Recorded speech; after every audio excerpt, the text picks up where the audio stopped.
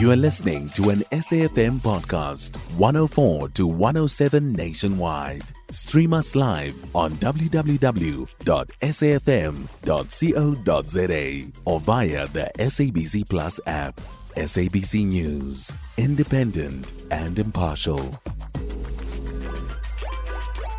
We have been initiating that we were able to do as a consequence of the good fortunes that we had over the last few years. And I think if you look at specifically the intensity of our sustained business capital, which relates to infrastructure, you will see that particularly at the lease area, you will see a very aggressive investment strategy, and it is particularly to protect the integrity of equipment. In the event of a failure, we will make sure that we do not leave a single stone unturned to find out what the cause is and to prevent reoccurrence. As a consequence of this incident, the Chief Operating Officer and CEO of Impala made a deliberate decision to stop every winding operation at Rustenburg until we are able to determine the failure that caused this accident, and until we are able to provide assurance that no possibility exists of repeating this at any other part of the business. With regards to the employees that have been injured, there were 86 employees that were affected in total. Of them, everyone, as the Minister said, has been brought to surface. 75 of those employees have been admitted to hospital, and of them, there are 10 that are in critical care. One employee has been airlifted to Mill Park, and the other 9 are in ICUs in regional hospitals in the area. We will endeavour to walk the path with all of the employees, colleagues, and in particular the family and friends of the employees that have been impacted. We are in communication. Typically in a situation like this, we bring the family to the operation. We provide counsel. Our HR team will look at the mental health, the trauma that colleagues go through, and we will make sure that we walk the path with our employees. Thank you. That was, in fact, the CEO of Impala Platinum, Nicolas Muller. Let's take you back there now. Minister Gwede Manatshe also there, as is Thandi Lane, who's a board member at Impala Platinum. Okay, on the investigation, I want to start off by taking ourselves and put our feet on the ground. The mining industry is a difficult sector. It's a dangerous sector. It's a dirty sector, and it's a diseased sector. When we get into mining, we understand that. And that's why I'm going to give the Chief Inspector of Mines to answer your question of the time frames of the investigation. But I want us to avoid a situation of when there's a disaster in a mine, with that we whip up emotions around that issue, because it is not a helpful exercise. We have seen a number of disasters in the industry. The biggest is Coalbrook, 1960, followed by Kinross, 1986, followed by Valreefs, followed by St. Helena. You can give the list of disasters. And we have been working on improving the safety, and will continue doing so.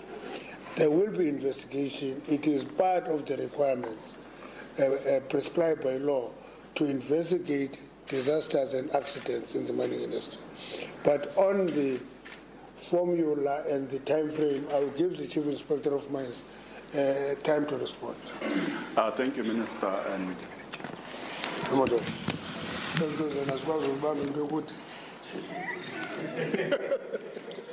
Thank you, and good afternoon. I'd like to also make those acknowledgements that were made earlier. Yes, indeed, our sincere condolences to the families, to the loved ones, to the mine workers who have been affected by this terrible tragedy, as Thandi has clearly indicated. Yes, in terms of the provisions of the Mine Health and Safety Act, if such an accident happens, we are obligated by the law as a department to investigate. So we'll put together a team made of various specialties, And we work together with organized labor, we'll work together with management, we'll also work together with the affected workers and families to understand what has caused this particular accident. We'll actually strive to ensure that it's done timely. We normally strive to ensure that they are done within 3 months, but thereafter there is a process that ensues of us conducting an inquiry. Now, an investigation is to understand what are the root causes of the accident, including the basic causes of those accidents, of the accident itself. So how we do it, we do an in-local inspection, and we partly have started with this earlier on. We have our inspectors who come also to gather information, working together with organized labor, management, and the employees who were involved. However, we have to respect the fact that there's a number of employees who are still in hospital and who have been heavily affected by this accident. So we'll have to give them an opportunity to recover, and also for counseling to happen to those employees, including everyone that involved, also the families. And thereafter, then we then move into the inquiry space. Thank you, Minister. Good afternoon, firstly, I just want us to highlight for Impala, it seems that the mine safety concerns have been raised by mine workers previously. Some other concerns raised by Benchmark is that the employee conveyance has been cited as a major issue to focus on, and then the situation was left to this dire incident that we see. And then, Minister, some say that maybe some of these incidents continue to happen because we don't hold mining companies accountable for such tragedies and fatalities. And then back to Impala, what do we say about the greater consequences? Because even your share price has plummeted by 6%. Are you not worried that there will be more dire repercussions following? Let me give Impala first. So, there's been a number of questions, and let's work through them systematically.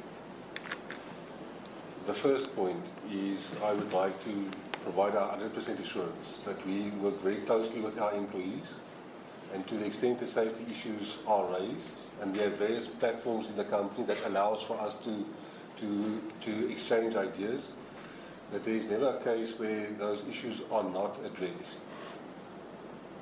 Clearly, we have not been 100% foolproof, and we had the failure in a man conveyance system in the shaft. So let me just say firstly where we are in the process. When the incident happened at 6 o'clock last night, our full effort initially has been in securing the injured employees and taking care of those that have been affected. Our rescue operations started at 6 o'clock last night, and by 7 o'clock this morning we were able to clear all employees impacted out of the underground workings.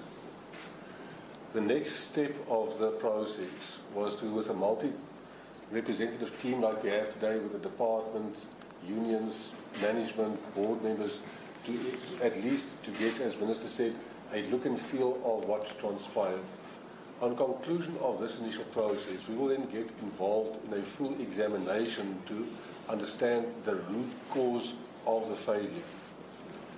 That is critical not only to prevent reoccurrence, but we operate in South Africa so many vertical shafts that rely on similar systems that control winders and the operation of rock and winders, man winders in our shafts. So it is to identify the cause that, notwithstanding the existing safety protection systems, how even in spite of its presence we can have a failure. And so again, I want to commit the company to being transparent in its assessments, to be fully committed to resolve the issue and to prevent a reoccurrence at any of the existing operations that we have.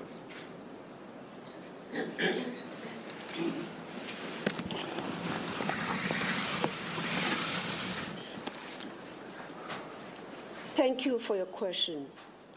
Those are the questions we deal with on a day-to-day basis. Speaking as chairman of the board and representing that structure here is to make sure that the issues that we engage with on a strategic level, and when we approve the budgets to ensure the safety of our people, that we have confidence in them. We have confidence in the integrity. And as Nico has said, we recently approved huge budgets to ensure that the issues that bedevil us are dealt with.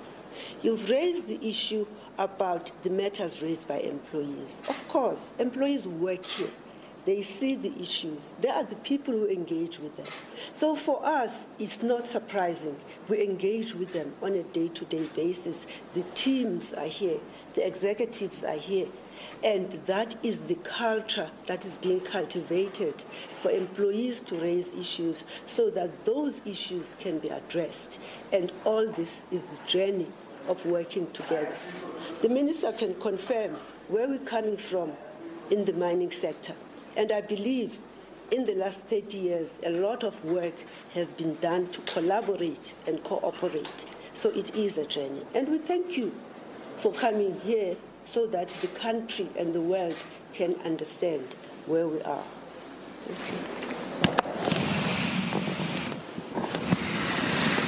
You're from the SABC? Okay. Let me just explain that. You know, when there is a disaster or an accident, my background is in the trade union movement. Okay, that's my background. It's an opportunity for a trade union to raise its voice and raise issues. But it will be foolhardy to believe that it's because the minister doesn't care, he doesn't keep companies responsible of their actions. That will be foolhardy. That's not how it works. That's why when there's an accident, you do an investigation, you do an inquiry, and the scientific outcome of that process is acted upon. And what we will not do, the benchmark you can tell them, because you speak for them as well, you can tell them, we don't just sit in an office and decide, let's take so-and-so and put him in prison. It can't work that way. That will be a strange society that works that way. But when there are processes and those processes are followed properly, those processes will give you results that you can act on. That's how it works. And it is the right way to do it. That's why over the years, working together with business, with trade unions, number of fatalities in the industry have come down. That's why in 2022 we had 49 fatalities. We are moving towards zero harm. And we can only achieve that when we work together. When there is a disaster like this one, we'll pay attention to it and draw lessons out of it. What we're not going to do is to stand up on tables and shout about it. We don't campaign over disasters and accidents. That's not what the department does. That's where we are going to have to leave it. You can find SAFM Current Affairs on 104 to 107 nationwide. Our podcasts are available for download on all our digital platforms. SAFM, leading the conversation.